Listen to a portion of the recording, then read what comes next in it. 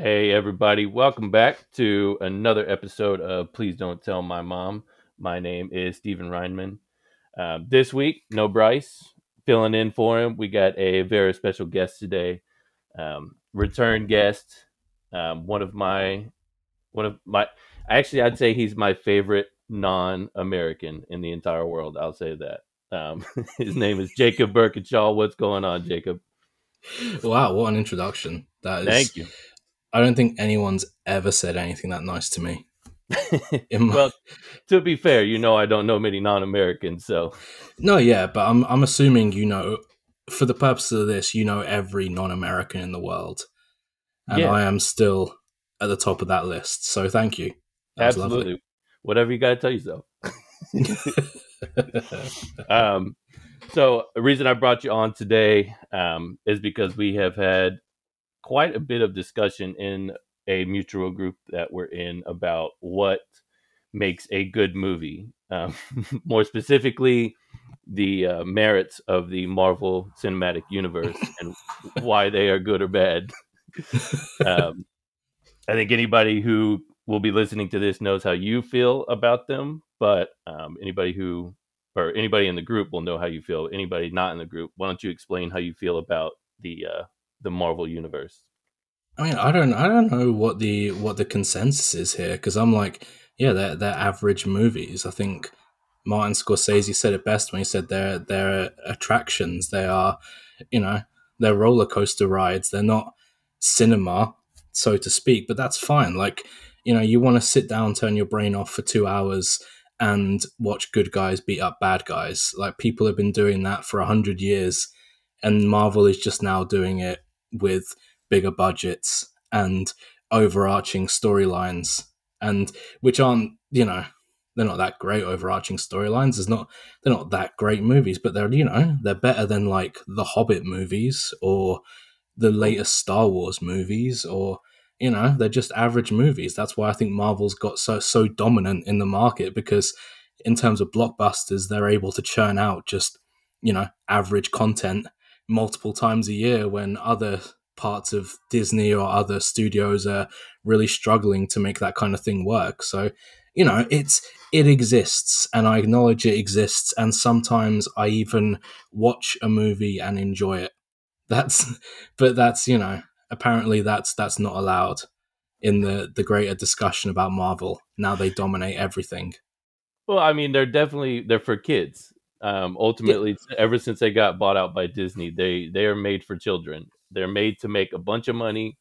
Um, Kids are who, I mean, they get their parents to take them to these shows or these movies, and that, I mean, it's a money making machine, which there's nothing wrong with that. Um, make your money. Same thing with It's Star Wars. fun. Yeah, do your thing. Um, do you have like a quick off the top of your head favorite Marvel movies?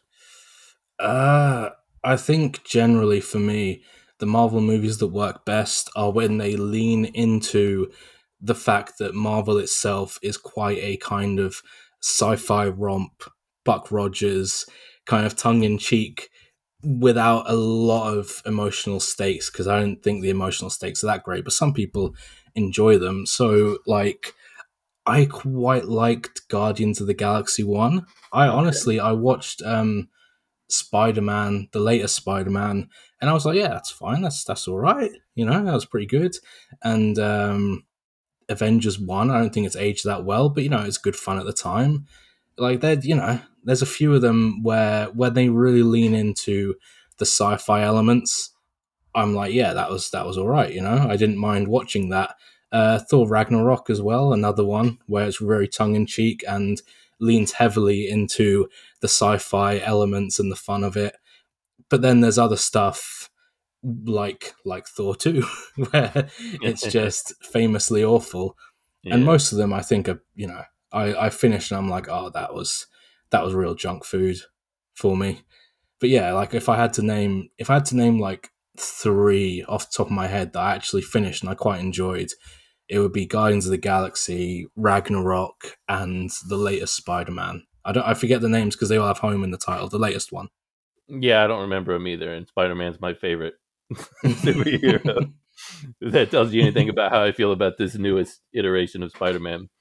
Um, I am very surprised that Guardians of the Galaxy was the first one you named. I didn't Oh yeah. anticipate that, but that's my favorite um, Oh, it's great. Marvel You know, movie. the soundtrack, the Oh, it's group, the awesome. team up. It's all, you know, it's great. It's fun. Yeah, I mean, the soundtrack is what makes. I mean, James Gunn, feel about him how you will, but the man knows how to make a great soundtrack for his movies slash Yeah, TV shows. yeah, Um, yeah, it's good. that's good. Ragnarok was good. Did you see the newest Thor? I have not seen the newest Thor. I haven't heard great things though. Yeah, it was all right. Nothing special. It had a great soundtrack, but that's about all it had. Yeah, I'm not Um, shocked. so I say all that about the MCU to bring up the larger question here that I wanted to ask you, and that was, if you can simplify it, what what to you makes a good movie?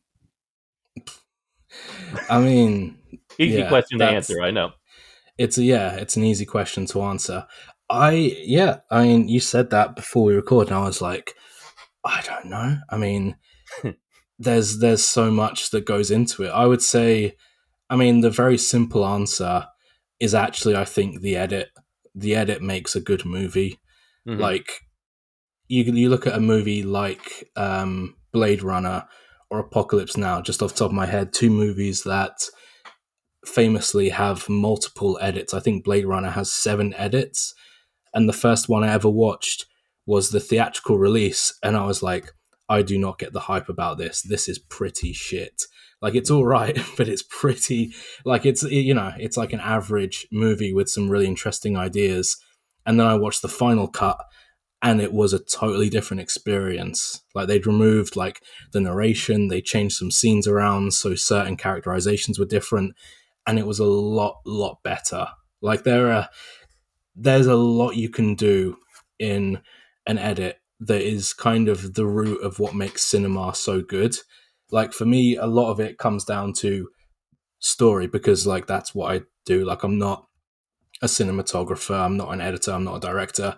I like to write, I like to write scripts. So, you know, bad dialogue very quickly takes me out, bad characterization, bad pacing, a kind of a bad story with a bad message, with like where you haven't clearly thought out each step as you go along, and instead you're kind of leaning on very simple kind of mechanics to make the story work.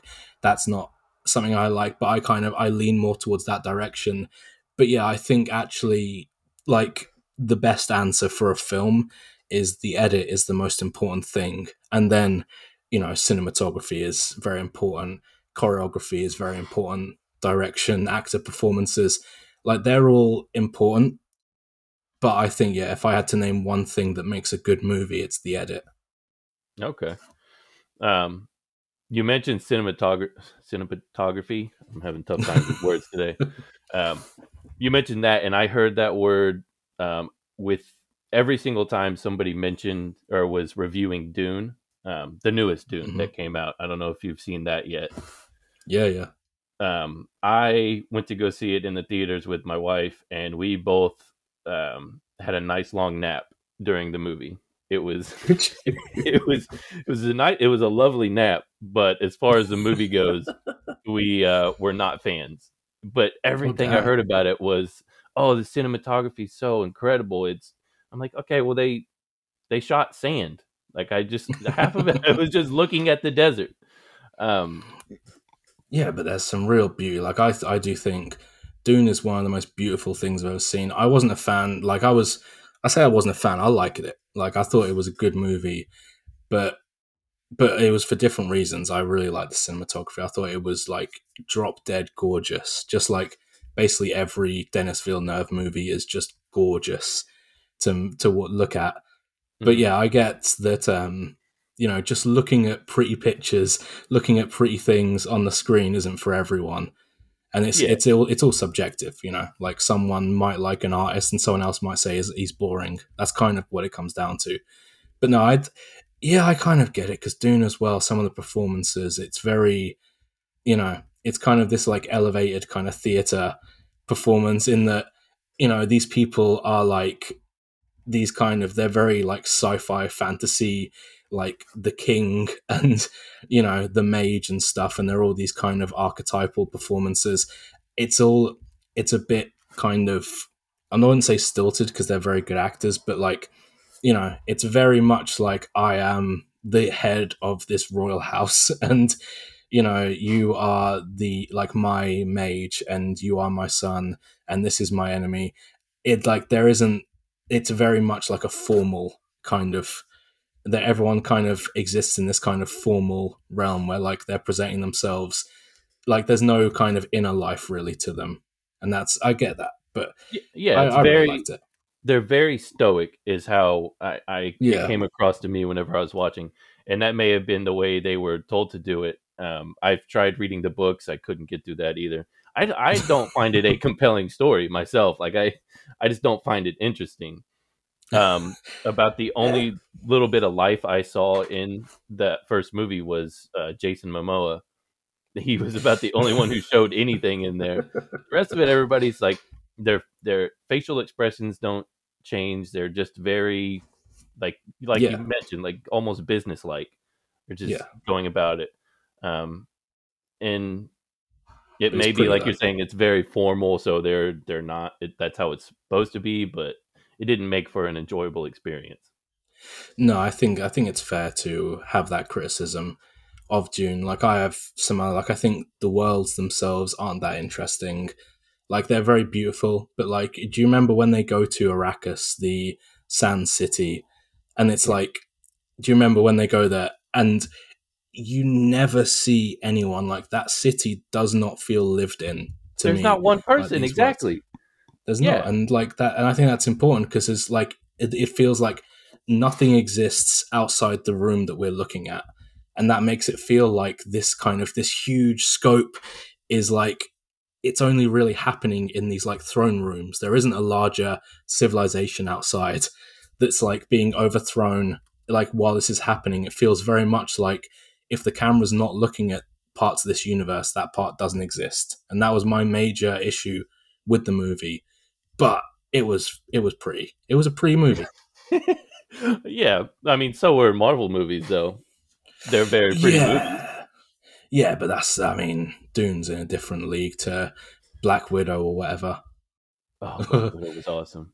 That one I simply enjoyed because my daughter was fired up. Like as soon as we left there, she was like, "Okay, I got to go get all the Black Widow comics." So, I mean, that's what I Oh meant when I god, say it's for kids. They yeah, yeah, yeah, I mean, they're specifically. It's like it's almost like the sugary cereal of movies. Like kids are gonna love it. yeah, But yeah. it's not ultimately it's not sustaining. Um, No, no, not for adults, or I mean, it is for some adults, and that's okay.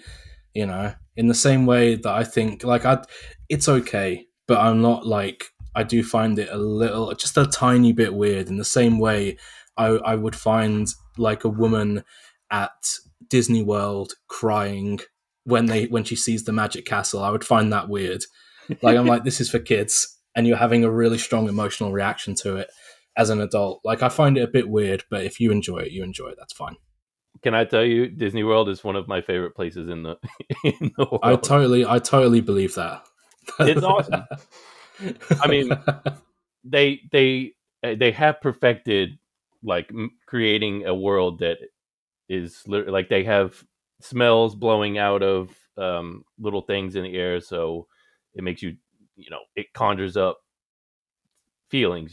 They've got it down just to a Yeah, science, yeah. just like they have their movies. Um, Oh yeah. I kind of think of it like Nickelback. Like it's very They've perfected. formulaic. They have perfected the formula that allegedly people love, um, but it just feels disingenuous. So I get that. Um, but at the end of the day, like there are people like myself who I can't sit down and watch a 3 hour PTA movie during the week. Like I work, I want to come home, I don't want to watch something stupid. Like right now, I'm watching Walking Dead. Walking Dead Yeah, is not as much as they want to be. It's not. It's it's not brilliant it's writing. no, it's not. What's the word they use for like prestige TV? It's Yeah. not prestige TV. It is schlocky. It is a zombie survival thing with like quite boring stretches in it. I found, but Oh God, it gets brutal. yeah. Any anytime there's a bottle episode with Carol, I'm like, come on, can we skip this one? It's it's ultimately not going to mean anything, and it's just going to be her being sad for an hour. Yeah, the Carol, I don't get why they have like Daryl. I get they invented him for the show. People love him. He's a bit of a power fantasy, but he's quite he's like a nice boy who's very good at what he does, and that's kind of cool. But like there are so many cool characters in the comic, and they just ruin them. And they have Carol. Like Carol in the comic dies at the first camp in Atlanta. She's Oh, shit and she dies, like she is in the show when you first see her. She's shit, and then she just kind of goes into her shell for 3 seasons and comes out as like a female Daryl, and yeah, like that's not how it is in the comic at all. Like characters like Andrea is awesome, like Rick is awesome for like the majority of the run. Glenn is awesome. Glenn's always awesome, but like there are so many characters they just ruin in the TV show. Laurie in the TV show is such a cunt, and she's so good in the comic, and I'm just I was just not a yeah. fan. She's awful. She's probably one of my least favorite characters on the show. Um, Yeah.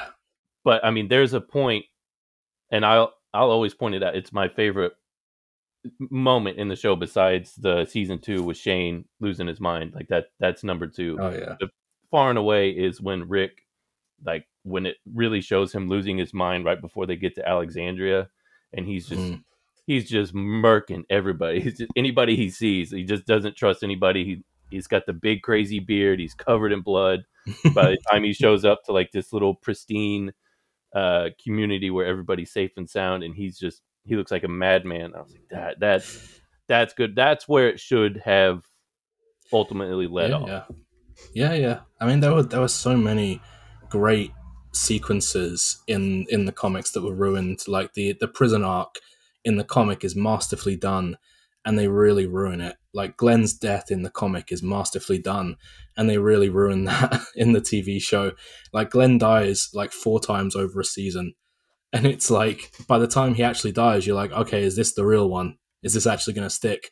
Because he's been like they've cut away when he's been like on top of a car surrounded by zombies, Oh and yeah, he's like there's one where there's like that cowardly guy who keeps fucking shit up, and he like nearly gets Glenn killed, and you're like, oh, did Glenn get killed? And then the next episode it's like, no, he didn't get killed, and then he finally gets beaten to death with a baseball bat. And in the yeah, comic, he's super reliable, he's super good, he's like Rick's right hand man, he's amazing, and then Negan just comes along with the baseball bat and just kills him like that. And it's yeah. like, oh fuck, this is like shit's gone so serious now. And it's so much better, more powerfully done because the comic has much better pacing and much better storytelling, which is what we're here to discuss. Yes, we are here to discuss storytelling. I hope you know we get lost on tangents every episode of the show, so it will happen. Um, like before we get back to what we're ultimately talking about, you mentioned in there just now that Daryl is not he's not a comic character. No, He's no, he doesn't show exist created. at all. No, and Merle, both of the two brothers, they don't exist at all Oh, in the Merle is comic. an incredible character. Yeah, I mean, he's great too. I think they just added them for some drama early on because early on it's like, Merle appears and he's just like a racist asshole. Yeah, Like there wasn't any of that in the original. I think they were just like, yeah, we need someone to be an asshole here to up the drama. And so they invented him and they invented his brother. And yeah, like they're awesome characters, like good guys, like keep them around. But yeah, there's so much they ruined about that show. Like Tyrese was fucking useless and he's so good in the comic. And I yeah, just, yeah, yeah. They could have done yeah, way more with him in the show. yeah. They could have done. He was an ex NFL linebacker in the comic, and like and so he's like super useful, and he's like a rival leader to Rick in a lot of points, and he's just not that in the TV show. It's yeah, Hmm, interesting. yeah, yeah. They make a whole One of these point. They were like, one of these days I'll pick it up. Maybe. Um, it's yeah. It's much So much better. one of the things I we had talked about beforehand, talked about discussing was the now you you kind of blew my mind here a little bit. You said you don't believe. Now I've seen this online as well, so you're not the only one. But you don't think the monomyth monomyth. The monomyth, yeah. Yes, you don't necessarily subscribe to that. I think you kind of. I think now storytelling, like in our day and age, like we've absorbed more narrative than most people. Like for most of human history, the only times you would hear stories is when someone would say it to you, like around the campfire. Like that's something I remember studying quite a bit. Is that a lot of like for the majority of human history, obviously, story is oral. It's oral storytelling. Someone takes a story, they put their own spin on it, or very rarely is this written down. Whereas you and I and people listening to this, they've absorbed a lot more. So we have kind of absorbed like DNA, just like the DNA of storytelling, like Star Wars, like the monomyth. That is always going to be now, I think, a part of storytelling. But yeah, it's not. It's like it's one way of telling a story, and I think it's the very much the one Hollywood has taken on board. But I do think there are some big issues with it. Yeah. So, I mean, for those who aren't familiar with it, So yeah, yeah. it's basically like the hero's journey. Person, hero gets introduced, something crazy happens, they go to a different world. All this is just general, but they Yeah, go to a it's different world. it's They get changed by their experience in this different world, and then they conquer the problem, yeah, and they then conquer the problem. Yeah, they they themselves are changed. return. Yeah, yeah, they change.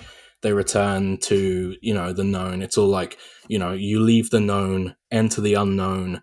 You go on a journey, become a better person, and you return as that better person. Basically, Luke Skywalker is the hero's journey in the original trilogy. He Yes. is, you know, and you have like a mentor like Obi-Wan Kenobi.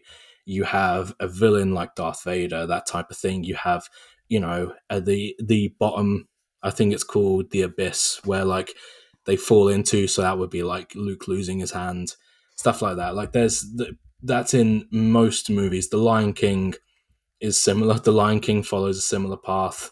Like most of the movies that people will watch from Hollywood will follow a similar path. Most Marvel movies follow this path to an Yeah. extent, apart And I from mean, some even of them, like Infinity War, obviously. yeah, and even with like Lord of the Rings, Frodo Yeah. is in the Oh yeah. Shire. Both him and Bilbo. It's kind of a little repetitive if you think about it. They leave the Shire. They're uncomfortable leaving the Shire because it's crazy. Hobbits don't leave the Shire. Go out there, have some wild experience where they are ultimately changed, and then hmm conquer the bad guy. Yeah. Um, And then so yeah, and he wrote the they end up hero's back in the journey show. twice. Yeah, he wrote the hero's journey twice with like the father son duo. I think he did some other ones as well. I can't remember. There's like a few other stories in the Lord of the Rings. Like he Yeah, wrote a lot. He there's wrote the a lot, Tolkien. what's it starts with an S, and I literally never get the name right. It's too much mouthy for me. Sim. Silmarillion. Yep, There that's you the go. one. Yeah, I've never read that. Everybody said don't read that because it's I've never too read. I've never complicated. read any of them. I really liked the movies growing up, and then I was like, oh yeah, buy me, the DVDs or something. And my dad was like, oh, I bought you the book of like the Two Towers. And then I read it, and like the first 5 pages are dwarven poetry. And I just put it down and never picked it back up. I was like, okay, this is not the movie. This is not what the movie's about. So I'm not really down with this. And then, yeah, I never picked it back up. It was just I wasn't a fan, Yeah, honestly. I had Tris on the podcast, on the other podcast that we used to do, Oh, and yeah. she described Lord of the Rings. It said it cracked me up. She said it's he will go like 5 pages describing the environment. Every little tree, what the sky looks like. Hmm. really, really going heavy on the setting, and then the most basic of action for like a couple of sentences. So it's Yeah, just all setting, and then boom, something happens. yeah, Uh, yeah. He's a special guy, old JRR.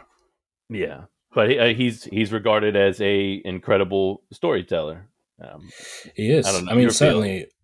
certainly an incredible world builder. Like the amount of effort he goes into building the worlds, and I don't know, it's a different age. Like he lays the foundations of what comes after. Like one of my best friends is far more into fantasy than I am, and he's like, Tolkien is the most important fantasy writer, but I think he kind of he set fantasy in concrete.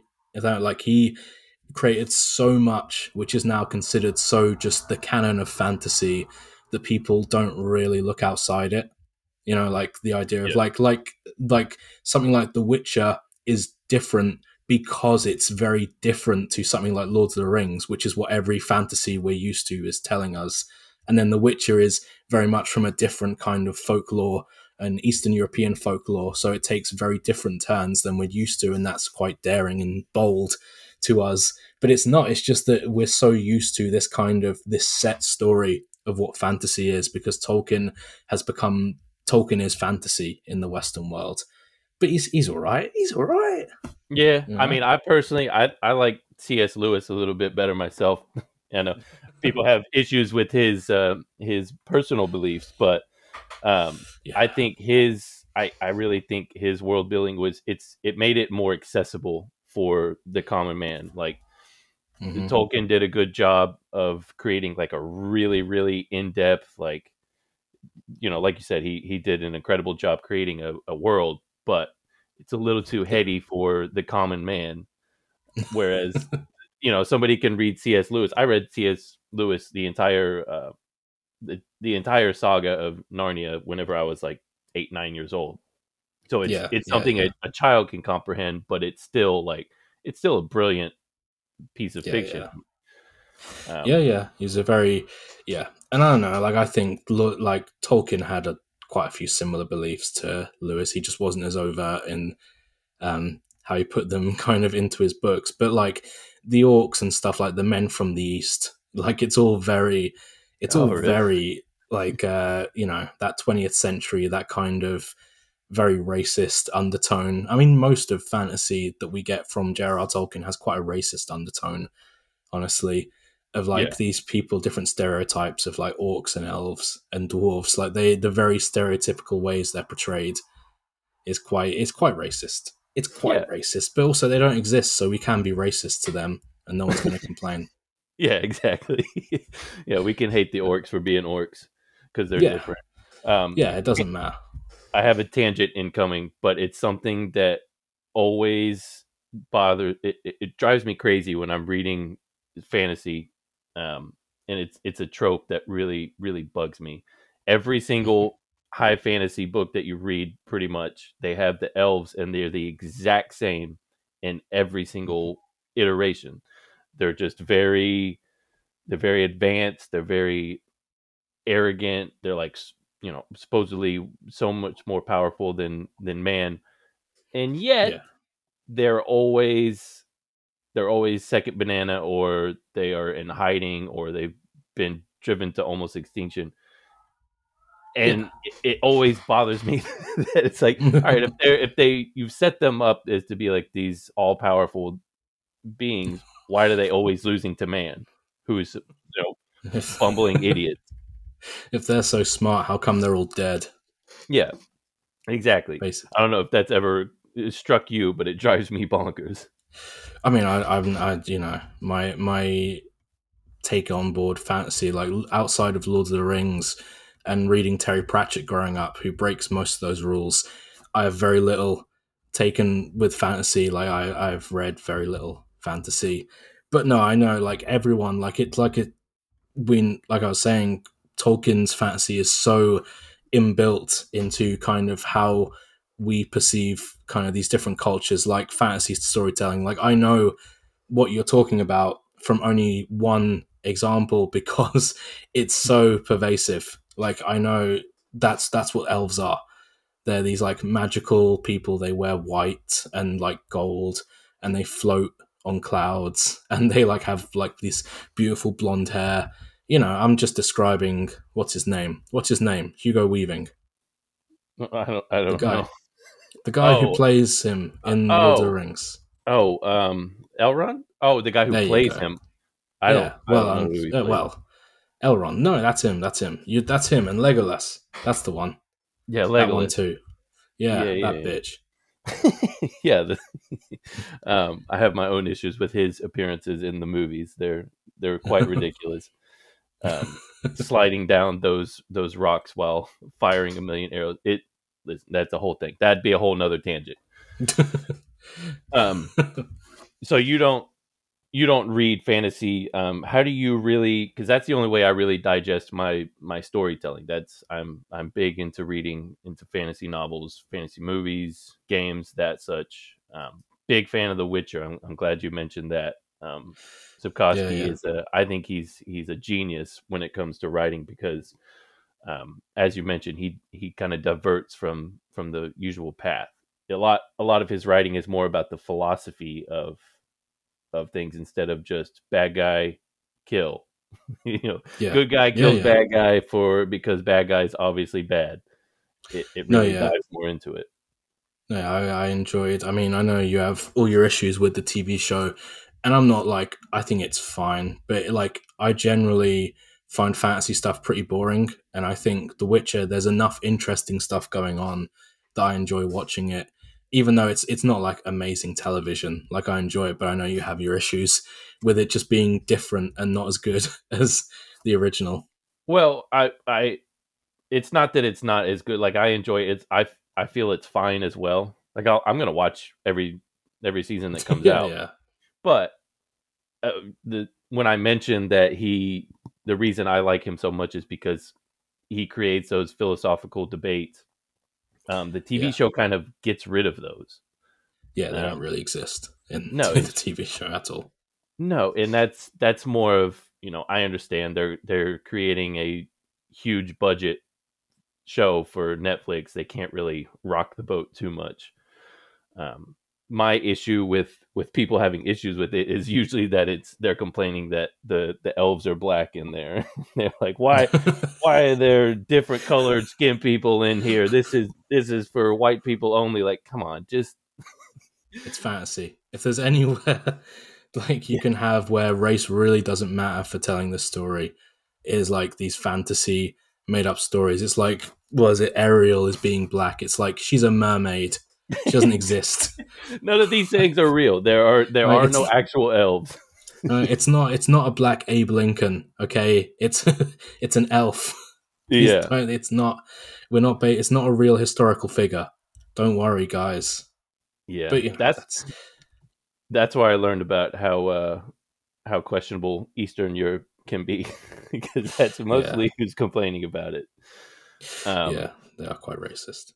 so Yeah. before I went on that little spiel about The Witcher, I was asking you what stories you like to read, if not for fantasy.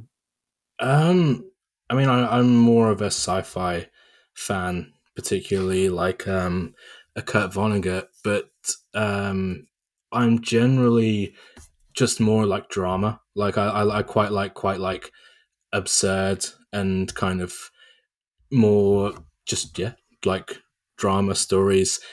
Honestly, like I don't know how to describe like my general thing. I would just say like I avoid some genre fiction apart from sci-fi. Sci-fi's always been something that interested me and something I want to write in.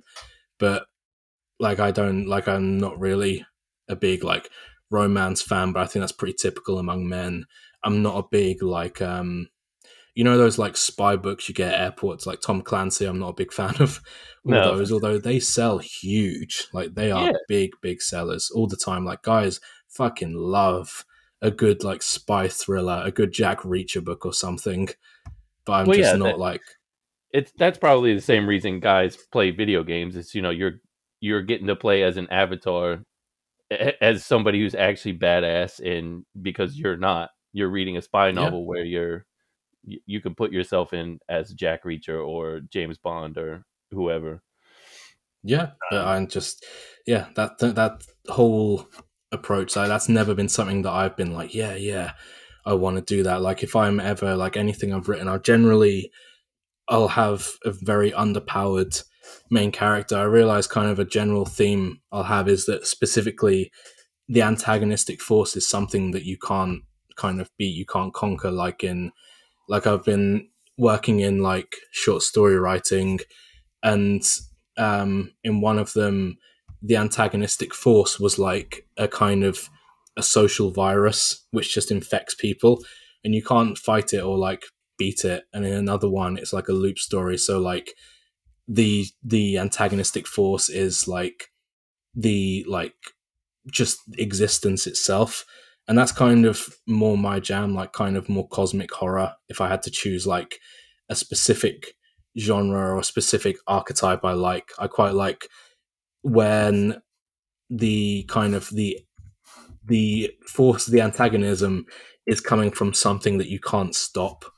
I quite like that. But whereas that's not really the case in like Marvel or fantasy, where we need heroes to win and we need them to succeed. I'm a big fan of negative arcs where, everyone dies at the end. I like a good tragedy. That's more my jam. I'm just Big because Final I'm just Fantasy VII fan, huh? yeah, I'm just a negative person. I just want them all to die. So, And you don't uh, get that in the monomyth. no, no, you don't. I had a couple of thoughts on that. Did you watch the WandaVision show? I know it's I have Marvel, not. but so I have not seen any of the Marvel shows because they're on Disney Plus. I don't have Disney Plus. Why would I get the Mickey Mouse ears? that's fair. I mean, it has the old X-Men cartoon from the '90s. That's reason alone. But Yeah, I was there. I saw that. I don't need to see that again. I was there, fair enough. man. So in WandaVision, it's the main antagonist. Most people have come to conclude is grief. Actually, it's not. There's not actually Yeah, like a big bad guy. There is, but that's not. They get beat a couple episodes before the finale. Ultimately, grief is the antagonist. That's what's causing her to go crazy. So I as soon as you said you like maybe an antagonist that's not like a big baddie that just you can go beat up and win. It's something that you can't necessarily beat. Um, yeah, I think yeah. that's I prefer interesting. that Another generally. thing when you were talking is you said you like a underpowered protagonist, which Yeah. I heard a theory the other day that's pretty interesting about creating character when you're creating characters for your story. Your protagonist should be the least interesting person in the story, and they should be surrounded by all these interesting characters that enrich the world or the character, the protagonist. I don't know. I don't know. I probably wouldn't. I probably wouldn't do that if I was writing a story. Like primarily, my biggest with stories are when the main character is reactive to a story, which is to say, the main character, like do you know? Are you not really a big like anime fan, but like Bleach? Did you ever watch Bleach No, I or can't read say I did. Bleach? Or I'm trying to think. Like um, Luke Skywalker actually is a good example. He is a reactive character. He doesn't. He wants to leave, but he leaves after something happens to him, and he generally the decisions he makes. Like he does make some decisions, but when you are watching someone without any obvious thing that's driving them through the story. Like they don't want anything in particular. Maybe like Luke wants to join the rebellion, but that's kind of like a nebulous thing. Like Luke doesn't want anything and he doesn't go out of his way particularly. Like he's kind of dragged through this story because, his dad's Darth Vader and save the princess and all that, but he's not trying to achieve something.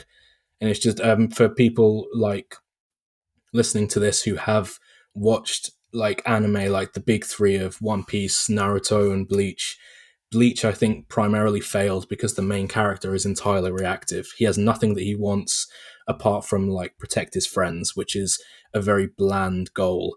Whereas in Naruto, um, Naruto, the main guy, he has a goal the whole time, and in One Piece, Luffy has a goal the whole time, and that is able to drive them through the narrative because they are going to do something. They are being active in the story.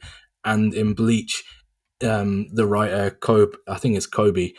Is it Kobe or something like that? I forget his name. But he was constantly pulling against the fact that there's nothing to keep his main character in the story. Like the story is happening around him, and he just happens to be there and the most powerful person.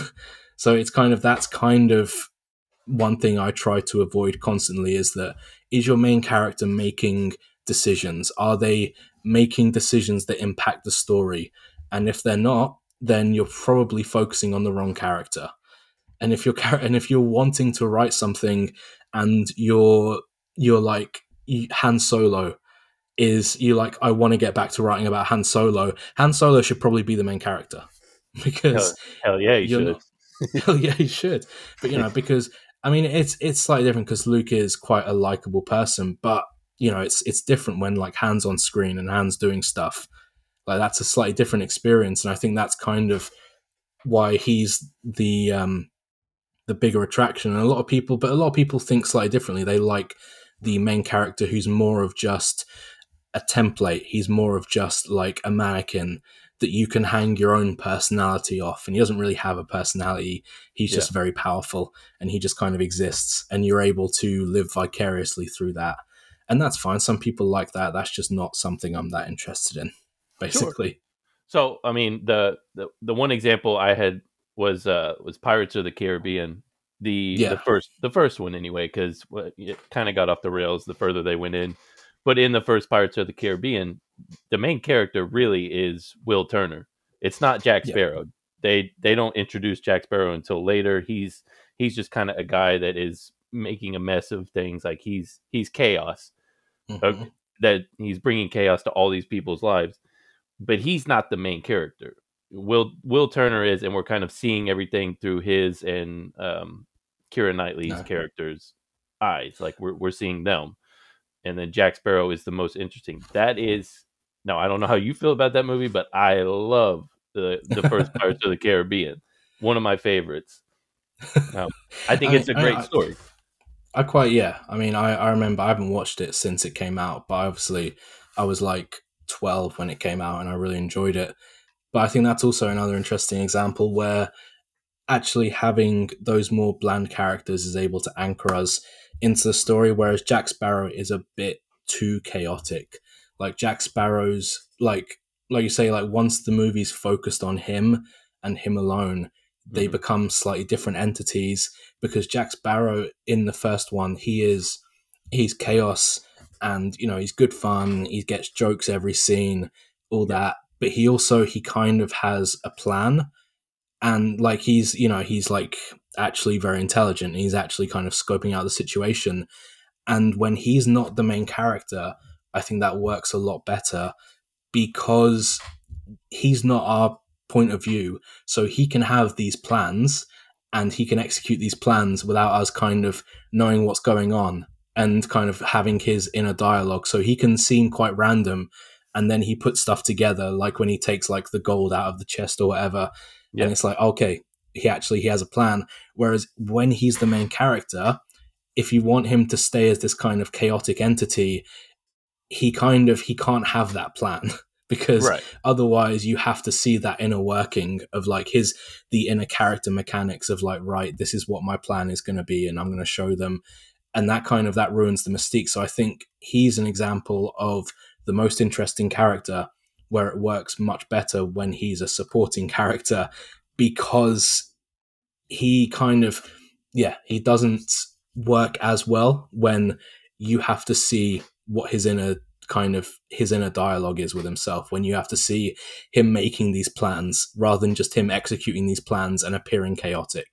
It's kind of it's like a magician, like he's like a magician, and when you change it to the POV of the magician, you need to see how the trick is done, and that ruins some of the mystique of it, I think. Yeah, yeah, absolutely.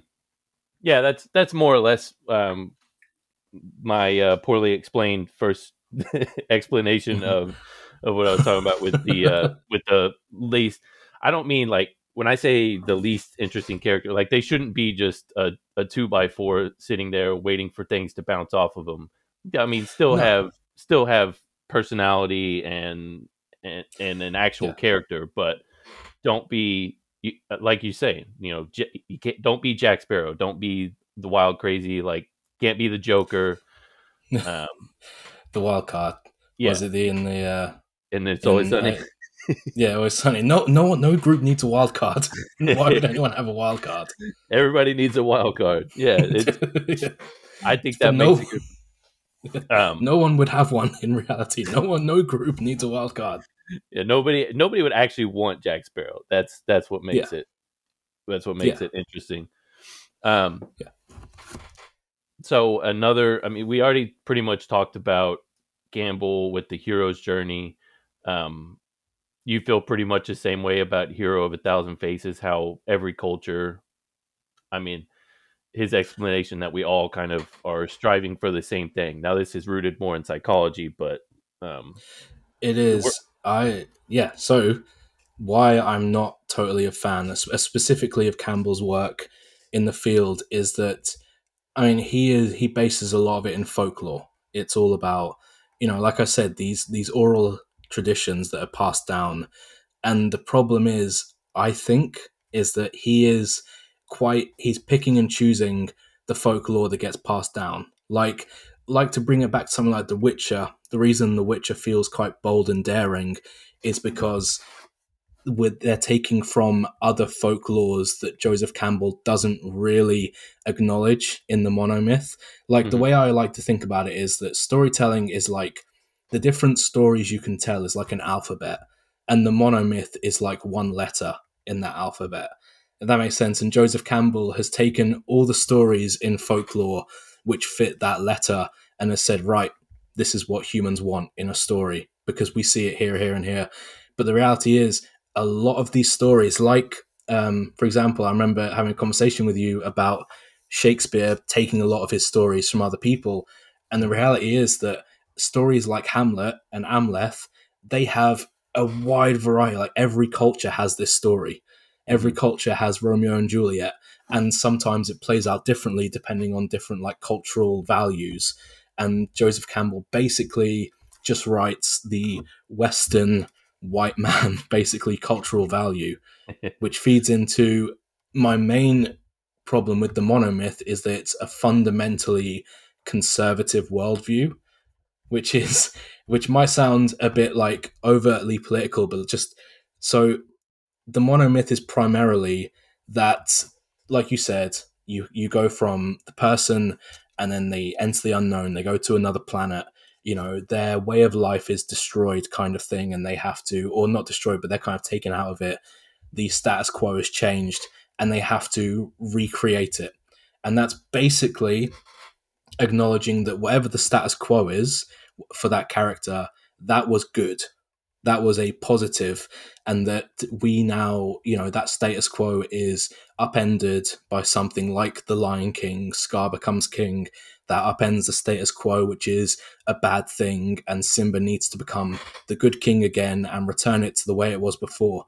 And it's been done to death that, the Lion King, we're seeing it from the perspective of the predators. Of course, for them, the way it Yeah, was good. So them returning it to the status quo, it might not be good for the gazelles. So it's that kind of thing that, yes, the monomyth is a story, but it's a story from the perspective of the person for whom society is working. So, like, a woman in the hero's journey might want to change the society. She might want to change the way gender equality works, or a black person or a gay person or anyone who is not, the dominant for American British audiences, straight white man for whom society works very well and they want to return to that status quo. For anyone else, that's not really a great thing. Like mhm. in J.K. Rowling. Like her, she is so inept, she's so incapable of imagining a better world that she just like her books are full of slavery and racism and like horrible, like the status quo in the Harry Potter books is horrible. And at the end, they return to that status quo because she's incapable of imagining a different world than this like conservative reality that she has. So that's my main critique of the monomyth is that it's a fundamentally conservative storytelling structure, but it's still good. Like, I like Star Wars. It's cool. Yeah, I really like how you put it, and then also I love the shot at J.K. there as well. She does suck. She does With her, suck. their books, they were good whenever I was 8, but once you get older, it's like, all right, these are not that great. Everybody grow up. No. Kind of No, like how you no. said the grown woman crying at Disney. People Yeah, should not be it's so obsessed with Harry Potter when you're an yeah, adult. it's fine. You were 10. You were 10. You're a stupid kid. You're allowed to like stupid stuff, but then do not read them now. Like if anyone has read them after the age of like 16, 17, and really enjoyed them, then I have serious questions for you because those books, they have like main characters are like, oh yeah, don't worry. They like being, house elves like being slaves. And like they have like Asian characters called Cho Chang and stuff, Yeah, which is like deeply racist. And all the other like schools are called these really racist names, and she's just such a cunt, such yeah. a horrible person. That yeah, like I can't. But you're a kid. It's fine, Stephen. You're a kid. It's not your fault. You like it them. was it was our first foray into being British, so we all loved it over here. Like, oh, this is fun, isn't it? Um, so I forgot what I was going to say after that. I had a whole point. Um, so I know one of the movies that has been talked about a lot this year was, now correct me if I get this name wrong because I'm not super familiar with it. Everything, Everywhere, All at Once. You did Is it. that it? It You got did it. it. Boom. So this movie, this does not change, or this does not follow the hero's journey. This is more like the the woman wants to change how things are. Right. I haven't seen it, so I can't confirm. I would say. I would say it does follow fundamentally a hero's journey. However, yes, like what she takes away from it is slightly different. Like I, Mhm. I really liked the movie. I thought it was really well done, especially on the budget. It was so bold, like what it did. Like I remember because I saw Doctor Strange too the week before because one of my friends likes Marvel and he was like, "Do you want to come watch it?" I'm like, "Well, I'm trying to see more movies this year, so go on then. I'll go watch it." And I was like, I find this quite boring. Outside the Sam Raimi references to himself, I found it pretty boring. But Yeah. everything everywhere all at once made it even more boring because I was like, this is such an interesting way to do a multiverse story, and it's such it touches on like the fundamental point of the story and how it kind of subverts the hero's journey or how it takes that and adds something to it is by tapping into like modern nihilism and by tapping into the idea that what really matters and what if you can experience everything everywhere all at once, what actually matters, like what like the main characters are able to experience all realities at once, and it's so overwhelming, and there's so much that does, then they realize that none of this really matters and you could just like end it. And it's that kind of that realization that it's kind of Camusan absurdism, like existential absurdism, which is just like the idea that without God, nothing matters. So whatever matters is what you want to matter. It's that kind of the optimistic nihilism where, you can either drown in sadness at the fact none of this matters, everything is impermanent, we're all going to die, nothing we do will ever matter in an uncaring universe. Or you could be like, I had dinner with my family and that was really cool. And that's kind of what I'm going to take away from this. And those memories, it doesn't matter that they're not going to be etched in stone on a universe somewhere, because they happened for me and I enjoyed that. And that's kind of that more deeper philosophical conversation that it has with itself and that the main character takes away.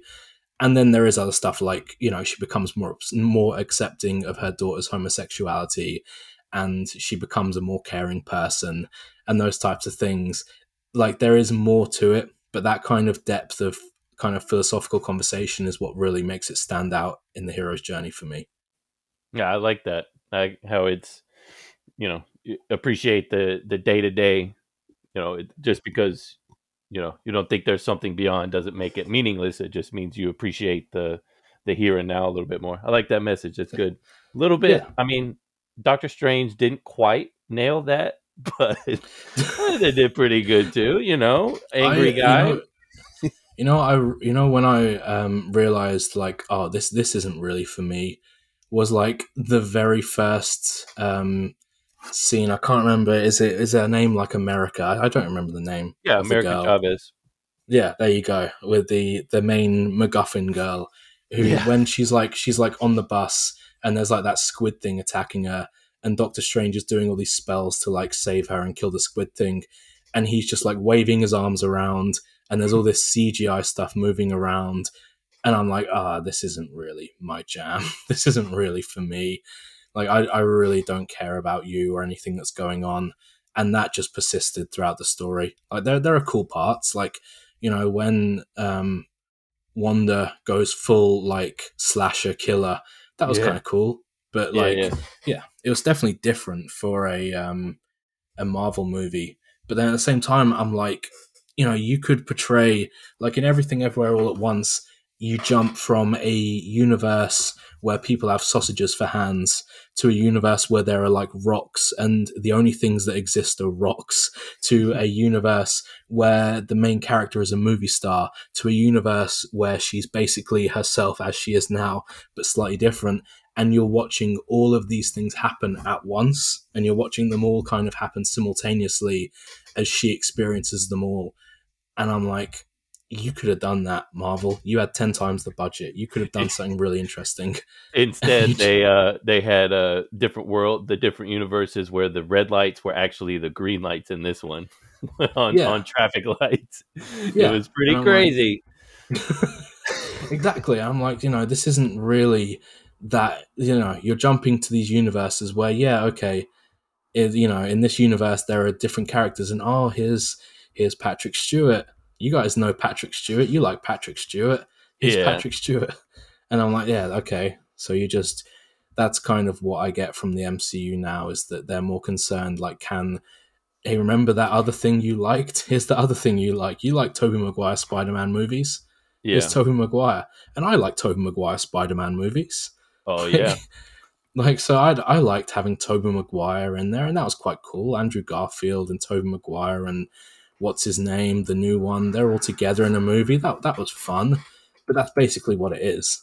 Like, it's yeah, not like, it's not trying to say anything interesting, and that's kind of when I get grabbed by a movie. It's primarily when I think it's saying something really interesting, and it's doing it in quite a bold way. Like, that's generally when I'm like, oh yeah, fuck, this has really grabbed me. Like, one recently was and I actually am quite alone in this, but I really enjoyed it, was a 2013 horror sci-fi called Under the Skin with oh Scarlett Johansson. I yeah, really, yeah, I really loved that movie. I thought it was such a bold choice of, like, where she plays like an alien in Glasgow, picking up men and like devouring them. I thought that was such a cool movie, and I thought it was doing something so different that it grabbed my attention very early on and pulled me with it. And it was saying something really interesting about like violence against women and violence against men, and like what it means to be human and what it means to have compassion. And it was just, yeah, I thought that was such a good movie. And that's like what really grabs me. Like, whereas a by the numbers autobiography, like, I don't know if you ever seen a movie called The Fighter with yeah. Christian Bale, Oh, I and love like that movie. I like that movie. Like, I gave it like a 6, I think. But like, it's such a like by the numbers. Like, you know exactly what's going to happen as the movie goes on. And like, Yeah. I liked it because Christian Bale is like incredible performance by Christian Bale. Amy Adams is great.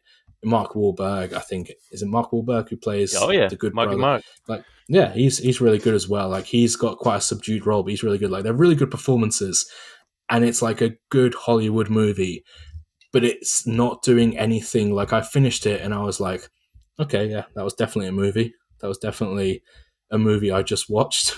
Well, And I'm yeah, like, it didn't have a message per se, but it did have that one. I at least acknowledge that it had the emotional punches. Like whenever when the whole time he thinks that he's being filmed for his comeback or something, or yeah, doing like yeah, a documentary on how he fought Sugar Ray. Then it turns out they're doing a documentary on the crack epidemic in the yeah, U.S. Which whenever they reveal that, it's like, oh shit. I mean that yeah. that is really well done. But yeah, it's not saying like No, it's not sending and a it's message like everything everywhere all at once. But no, but it's when you like, because I've watched quite a lot of movies this year, and there were a lot of like movies like that where they're good and they're well performed movies, but you can line them all up and say, right, Hollywood is trying to just make this movie. Like, Hollywood is just saying, right, here's a real person's life, here's a real person's story, and you hear about the story of these two brothers, and it's quite interesting. And there are little little like story arcs that you see in it, and it's like, oh, that's really interesting. And Hollywood just takes that and make Hollywoodifies it. Like, in another example would be First Man with Neil Armstrong.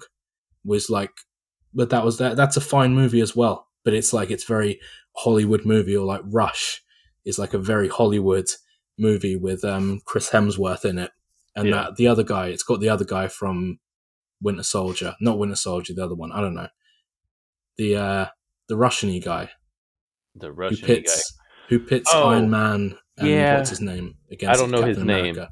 Yeah, But he's the yeah, guy. it's like those He two. plays Zemo. Yeah, Yeah. Zemo, that's the one. And it's yep, like, and it's just a very by the numbers Hollywood biographical kind of movie. And they're fine. Like, they're well made. They're normally well performed. They do a good job. But then they don't grab me like a movie, like a really interesting horror or a really interesting drama would grab me. Like the Florida Project that I just saw with Sean Baker's Florida Project. Like, yeah. that just grabbed me. I still want to watch that. All Yeah, these and movies like, that you recommend in the group, I can't find them anywhere. So I'm like, yeah, I want to watch no, that, yeah, but yeah. I can't find Yeah, it. yeah, that's the thing, because I'm trying to recommend movies that I'm like, it's not Spider-Man 3. I'm trying to recommend like a quite a small one. Like, I'm Yeah, going on like Letterbox or something and being like, oh, that movie has less than 100,000 people watched it, and it's like, and then I'm like, yeah, so it needs more people to watch it. The problem is no one's watching it because they can't find it anywhere. So yeah, it's yeah, a double that tends to whammy. be But an issue. I but want to that's see like a that one beautiful one. and the one with Ben Foster, where Oh, him and Leave his No Trace. That is yeah, like, that is overwhelming. That is like so good. I was like in tears by the end of that. And Florida Project. I was just like, oh my god, this is incredible. And it's so beautiful when you find that. Like, I'm watching all these movies, I'm like, yeah, that's like a 5 out of 10. That's like a 6 out of 10. That's like a 4 out of 10. And I watch that and I'm like, oh my god, this is what you can do with storytelling. This is mhm. so beautiful. And it really, like, that really like perks me up. That really makes my day when I find that. Like, yeah, I really Have love that. you watched Marvelous Miss Mavel? I have not seen. It's Well, I'm guessing that's on Disney. no. It's on. No, it's not a superhero movie at all. Oh, Surprisingly, sounds it like it. is. No, it's on Amazon. So support them if you will. But it's actually um, it's about a female it's about a girl breaking into stand-up comedy back in the 1950s, when and you can imagine the hijinks that ensue when she tries to get up on stage. But I think it's an interesting take on like you were mentioning earlier about somebody wanting to break the social norms. Hmm. How she's trying to subvert, like, okay, just because it's a woman trying to break through in a man's world. Yeah, because women aren't funny, so that's kind of the given in all of this. Absolutely. That that's the conceit of the story, is that everyone who comes across this person thinks she can't be funny because Right. she's a Yeah. woman. How could she be funny? Yeah. I mean, but it's really well done. I recommend. I mean, at least the first few seasons is really good. I think the writing is good, but I would recommend that for something besides the hero's journey. If you're Yeah, looking for yeah. a few seasons of that, I know you're watching movies and you're not. I know how you I, British don't like watching seasons with more than like 3 episodes or whatever you do. yeah, we don't. Yeah, I can't remember who I was talking to, but I was saying that like one of our comedy shows on BBC just reached. It became the first like 20-minute comedy show on the BBC to pass 100 episodes. Like, Yeah. and like 100 episodes. I'm like, that's like 3 seasons of an American show, and they Yeah, go on forever. And I'm like, yeah. yeah, We you guys, you go different. we You like go, our you we know what we like and we want to see more of it. Yeah, yeah. And you're like, yes, I really love The Office. Give me 300 more episodes. And I'm like, I love The Office too, but those last couple seasons really sucked. Yeah, So they did. they should have There stopped earlier. there is a point. Like even with Game of Thrones, they should have held George R. R. Martin hostage and been like, "You need to finish this Hmm. because what we're doing is not working." Yeah, those, yeah, those yeah, last few were yeah. tough. They I mean should have just told him to finish it. that's also why I think TV has maybe like a higher ceiling, but I think it's got a lower floor in some cases. Like especially when you see like Game of Thrones, like I kind of get it. Like the D&D guys, like they suck as writers, but Yeah, they've also been writing the same story for 10 years, and it kind of gets difficult to really ramp yourself up. Like, yeah, I'm going to do this, I'm going to do this. Like something like the reason why I've kind of shifted over to screenwriting rather than like novel writing is because a novel takes fucking ages to write. It's like 75,000 words plus, and like you get these people who like writing book, like reading books, and they're like, oh yeah, this is like 800 pages, and I'm like, that's so much writing, that it's takes a lot. so much planning and so much thinking about it. And then I get like the script that I sold was like 30 pages, and I'm like, I bashed that out in a weekend, and like it was like a week of planning, and then a weekend of writing, and then a couple weeks of like redrafting, and bam, it's done. And that's a completed story. That's a story. The story is done. And I'm like, yes. And you can go into a studio, and you can make that in like a 20-day shoot, and people don't have to age. Like people don't have to be in the same role for 10 years and get older and start hating their characters, and you don't have to bring on different writers over seasons like The Simpsons and get shit. Like you don't have to do all that. You can just have like one focused. We're going to tell this story in like 2 hours. That's it. And the story is able to be like you're able to be more consistent within it. Like you can't tell as expansive stories, but you can be a lot more consistent inside that. And Yeah, that's like what really draws me to it. as long as you are able to tell a uh, a tight story within 2 hours, absolutely. I think movies are still they still have I mean, they're still they're still my undefeated. favorite. They're still my But favorite. I get why people prefer like TV shows. Just sit down and binge hours and get really into like characters and really into storylines. Like I get that, yeah, but it's yeah. Like I'm a I'm a millennial. I've got a short attention span. I want to get in. I want to get in, get out. I see a movie and I see that it's like 95 minutes long. I'm like, yes, I'm gonna get in, get out. I'm gonna have dinner. I'm gonna have dinner soon. I can't wait. yeah, And I see a movie that's like 2.5 hours long. I'm like, oh, I might leave that one today. I'm not really feeling like I want to sit down for 2.5 hours right now and and watch that. be bored Yeah, like and be watching bored. a PTA movie. I Oh I, no, they're the best. They're I the do want to talk best. to you. I do want to talk to you about this um, um, before we basically head out. This might be our last one, but I need you to explain to me what is good about PTA because I have given him multiple chances and I have not enjoyed one experience of watching. Like I watched Boogie Nights, and I was like, I feel gross. I don't want to watch anything like that ever again. It was Oh terrible. no. I mean, Um, I think I kind of get that. Like, I get the Boogie Nights experience because I went into Boogie Nights and I think I expected something slightly different, and I really liked what I got, but I didn't think it was like perfect. But I did really enjoy it. But I think what it comes down to is he kind of makes stories that people who make stories and people who make movies, they watch it and they appreciate that kind of that craft that goes into it. Like, I think that's part of it. Like, I really do, because Paul Thomas Anderson's movies, they do not really make money. Like, Paul Thomas Anderson is hired to win studios Oscars. He's not hired to, direct the new Guardians of the Galaxy and make $800 million. He doesn't do that. I remember once actually counting it out. I think his movies have made a profit, like a kind of significant profit, but a lot of his movies have not broken even. And that's because like studios just do it for money. And that's because I think, yeah, I don't think he totally resonates with a lot of people. I think he makes art for the art's sake. And like you say, like Boogie Nights has miraculous sequences. Like there are like the party sequences at the mansion, you look at them, it doesn't have a cut for like 3 minutes, but it goes through like four different scenes and four different interactions in those 3 minutes without a cut. And the way the camera moves and follows people is yeah, like, it's genius, but it's also not something, if you're just sitting down to watch a movie and be entertained, you're necessarily going to pick up.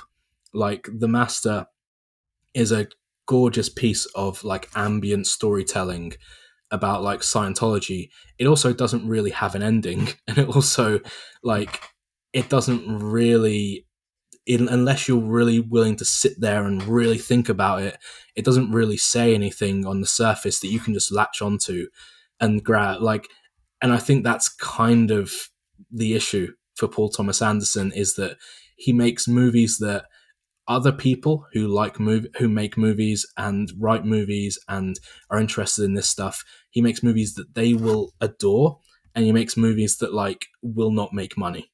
and and I think that's just kind of something that he's probably learned to live with now, because studios are happy to give him $25 million and say, right, go win us an Oscar, and mhm. if you make money, that's great, but you probably won't, but maybe you'll win us an Oscar. And that's kind of the niche that he falls into now, So which, you know, he's basically he's the hipster. He's the director's director. Like yeah, yeah, like yeah, he's like he, those like bands where like, I can't think of one off the top of my head, but where it's like, oh, they're so talented, and it's like, but they never had like a top 10 single. because half That's the bands that get mentioned in our group are like that. I'm yeah, like, never heard of this band yeah. in my life. Yeah, you never heard this band, but oh, by the way, they influenced XYZ, like, Yeah, all those great bands that you loved. Like, I remember there was one, I can't remember the name now, but it was like, oh yeah, and like they were like a really crowning influence on like Nirvana and the Pixies and Soundgarden, and it's like, I've never heard of this band before, but they hmm were like, oh yeah, but all these bands are like, oh yeah, that's the band, that's the fucking band. And that's kind of what Paul Thomas Anderson is, I think. He's that band that is like so important. But some other I, people, like, they, you know, I I I love him. just I just struggle with the storytelling aspect of it. Like, oh, we'll just stay on Boogie Nights. Maybe I missed the point or whatever, but ultimately at the end, spoiler alert if you haven't seen it, but I mean they just go back and Yeah. start hanging out with each other. And it's like, okay, what was the whole breakup, and Yeah. what was the whole point? Yeah, I mean, Boogie Nights, I agree. I didn't like the ending. I think they should have gone darker with the ending. But Hmm. I kind of I get why, because I think they didn't want you to come away from it thinking that, sex work and pornography, like, these people are bad because that's what they do. I think, and I don't think that's kind of the takeaway you have at the end. Like, for me, I didn't think, I thought these were, people who have maybe issues, but they're not necessarily bad people. And I think he wanted to make sure that you didn't come away thinking they were bad. So he wanted it to be kind of like a positive ending for them. But I did think that there was, yeah, like the ending kind of struck me as like, and it all ended up okay. And they're Yeah, fine now. Don't worry, they're fine. Yeah, yeah, yeah. And they lived happily ever after, making porno together. And I was yeah. I like, mean, I did okay. I'm glad I wasn't the only one, but there were really good. You did mention like some of the what is that where they don't make any cuts, like it's just one continuous long, shot. it's like a single take, like a kind of, Yeah. yeah. So the one with William H Macy's character where he Oh, yeah, ultimately yeah. ends up killing himself Yeah, because of his yeah. And wife. his wife. Yeah, That yeah. was really well done. That and the scene where they go to what are they gonna they're gonna go rob that guy, and the guy is blowing up fireworks in the background. Oh, yeah, yeah. Like Yeah, yeah. there were good scenes in the movie, but like as a whole, I didn't care for it. Oh, Um, I enjoyed it. Like, it's not close to my favorite um, Paul Thomas Anderson movie. Like, I do think There Will Be Blood is like maybe the greatest movie ever, See, but I still need to watch it.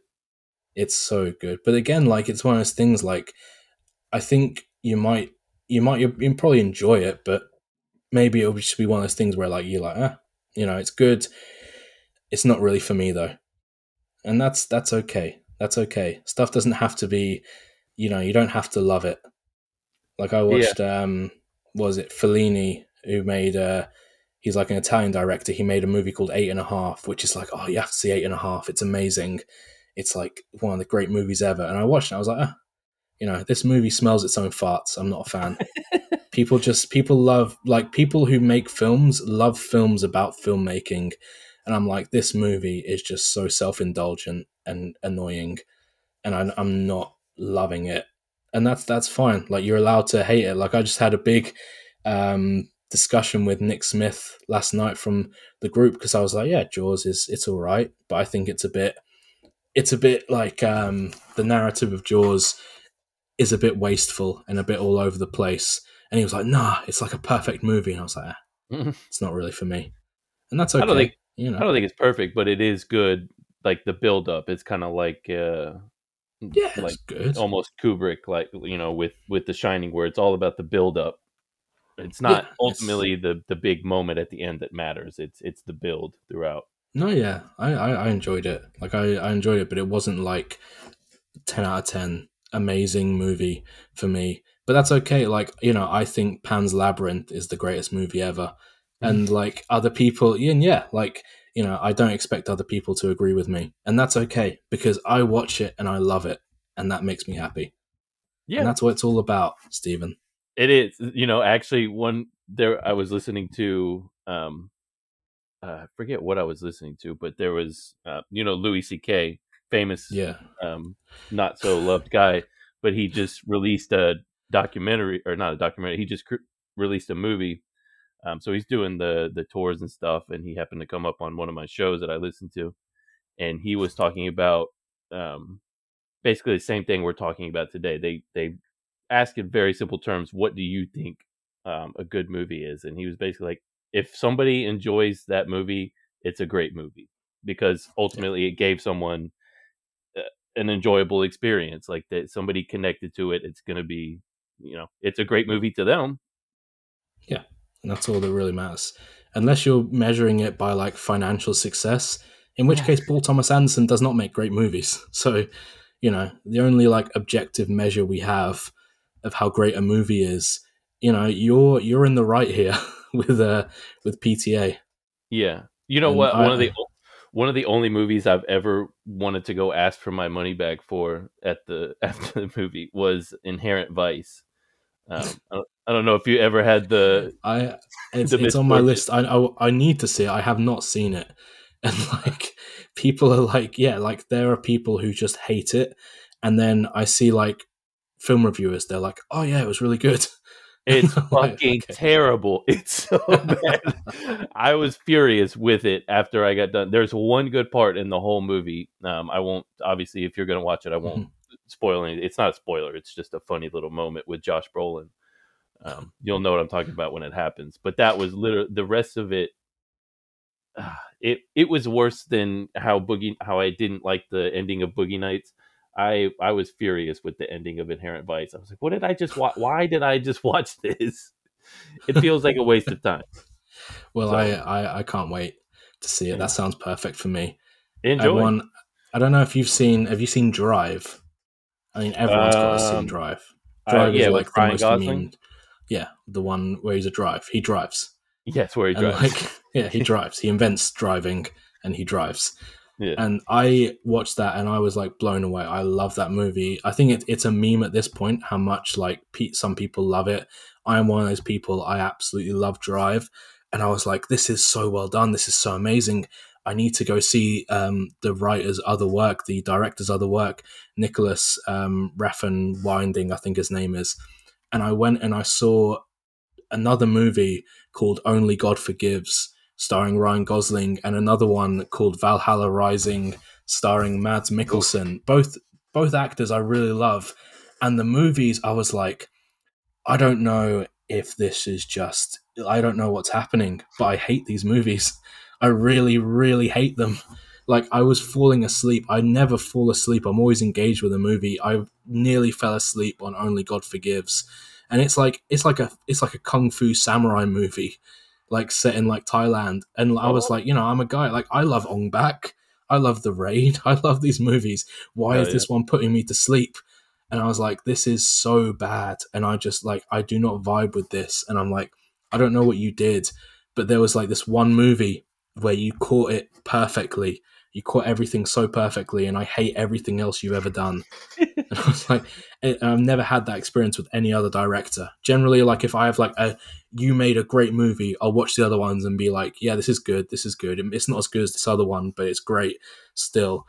But yeah, if you ever, anyone who is watched, I mean, maybe there's some people love Valhalla Rising. It's just like people stand around and get shot with arrows, and that's kind of the movie. And I like, mean, just based off the title, it doesn't sound like it's gonna be great. It's in I that mean, Battlefield Earth kind of yeah, it's territory. kind of, yeah, and that's kind of honestly like the territory I found it in. And the same with like Only God Forgives. Like, it's like this samurai, this kind of like, it's a gross, like it's really dark. Like, there's like really like visceral action and really horrible torture, and this Hmm. weird like psychosexual shit is going on throughout it. And it's like, so I was like, yeah, this is like a really bold choice, and it's got like these beautiful neon lights, and it looks amazing. And I'm like, this is so boring and shit. I don't understand why this is happening. And yeah, and maybe some people love it. Maybe someone's like, no, you don't get it, man. You don't get it. And maybe I don't get it. I But can like, explain. I can explain it to you right now. As a connoisseur and a little bit of an expert on awful action movies, I can tell you if you're gonna have a dumb beat 'em up, gory, like just like Mortal Kombat type action, it needs to be dumb. Don't try and add a message in there. Don't get cute with it. Just have people ripping other people's throats out or doing video game finishers on them in a movie. That's what makes a good action movie. The Raid, but fucking awesome. Just focus yeah. on the choreography. Oh yeah, The Raid is like a perfect action movie. The problem is it has that, like, it's fucking stupid, but it's Hmm. so stupid in such a weird, like the main character, like you very quickly realize actually Ryan Gosling is not the main character. Ryan Gosling is this pathetic loser in the movie, but like the main character, he like there are two extended scenes where he just sings karaoke. The Oh, movie ends with him, and he's like this tiny Asian guy, the movie ends with him singing karaoke after like the end of the movie, and I'm like, this is so weird, and like I should probably like this because I like kind of weird movies, but this is not my vibe at all. And yeah, and I just wanted to get that off my chest because I've never said that to anyone. I've never said, oh, by the way, the guy that made Drive, I hate all his other movies and I love this one movie he did. And it's, yeah, well, and I'm glad you it's, could get that off your chest here. I really needed to. I really needed to. It's like 1 a.m. here. I needed to get that off my chest. Well, before you get punch drunk, I'll let you get out of here and go get your beauty rest. God knows you need it. I But do. it's always a pleasure having you on. Trying to sound smarter than I am by talking to you about stories. Um, No, just I'm happy sound to smart by come. association. I So love talking about. Yeah, yeah. It's the accent. It's entirely the accent. yeah, you It's can't like fool me. I Benedict. know. It's like Benedict Cumberbatch. Like if he didn't have the accent, people wouldn't know. People would know he's not a good actor. Yeah, that's why we figured it out in Doctor Strange because he has to talk like this. Like, Just to talk with an American accent, yes, it's and it very doesn't really bad. work. Yeah, Yeah, yeah, it is. I mean, it sounds fine to me because I'm a stupid Brit, and I'm like, yeah, that's a really good American accent. Yeah, Dick Van Dyke's English accent that sucks. is that not how everybody sounds over there? We did No, this on the last podcast. How clearly, I mean, everybody sounds just like that over there, especially the they people on the Geordie Shore. they do sound just like Oscar Isaac in that stupid Marvel show he did Oh, with the Moon Knight. accents. Yeah, with that one. I haven't seen it. I saw like an extended sequence of it where he talks like, "Yeah, mate, that was fucking great. Yeah, pucker." And I was like, "Oh my god, what's happening? What the fuck Yeah, is this?"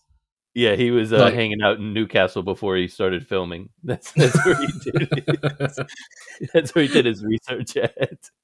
is like that's that's like the opposite end of where his accent's from, but I'll forgive it. That's Oh, well, like you know what? that's like That's where the Geordie Shore is at, right? It's Newcastle. yeah, that's like the opposite end. Like his accent's from London, which is like that's like hearing a Boston accent and being like, oh, these Californian guys, they all sound the same. Oh, it's all the fucking same to me. I don't. It's all the fucking same. It's all I know is that Dick Van Dyke did it better than everybody else over there. Everyone. He truly nailed it. I mean, I like the movie regardless. It's fine. It's a ridiculous movie, but I'll let you have that one. Yeah. All right, Jacob, Thank you. I'll let you get to sleep. I appreciate you coming on. Yeah, We'll yeah. talk again as we literally didn't even talk about your script at all that we were going to talk about, but I that's all know. right. Well, I know. that just Gosh, means you it's have to come fine. I'm back on writing again. another one. I'm in the middle of a second draft of a feature, my first feature. So, by the time I do, I can probably talk about that one too. So it's Well, fine. good. If you ever need any help writing it, you can always send me a copy and I'll look over it for you. As a As a as a bro, bro. I'll look at it for you. Thank you. Thank you. All right, I'll catch you later, bud. All right. See you later. See ya. Peace.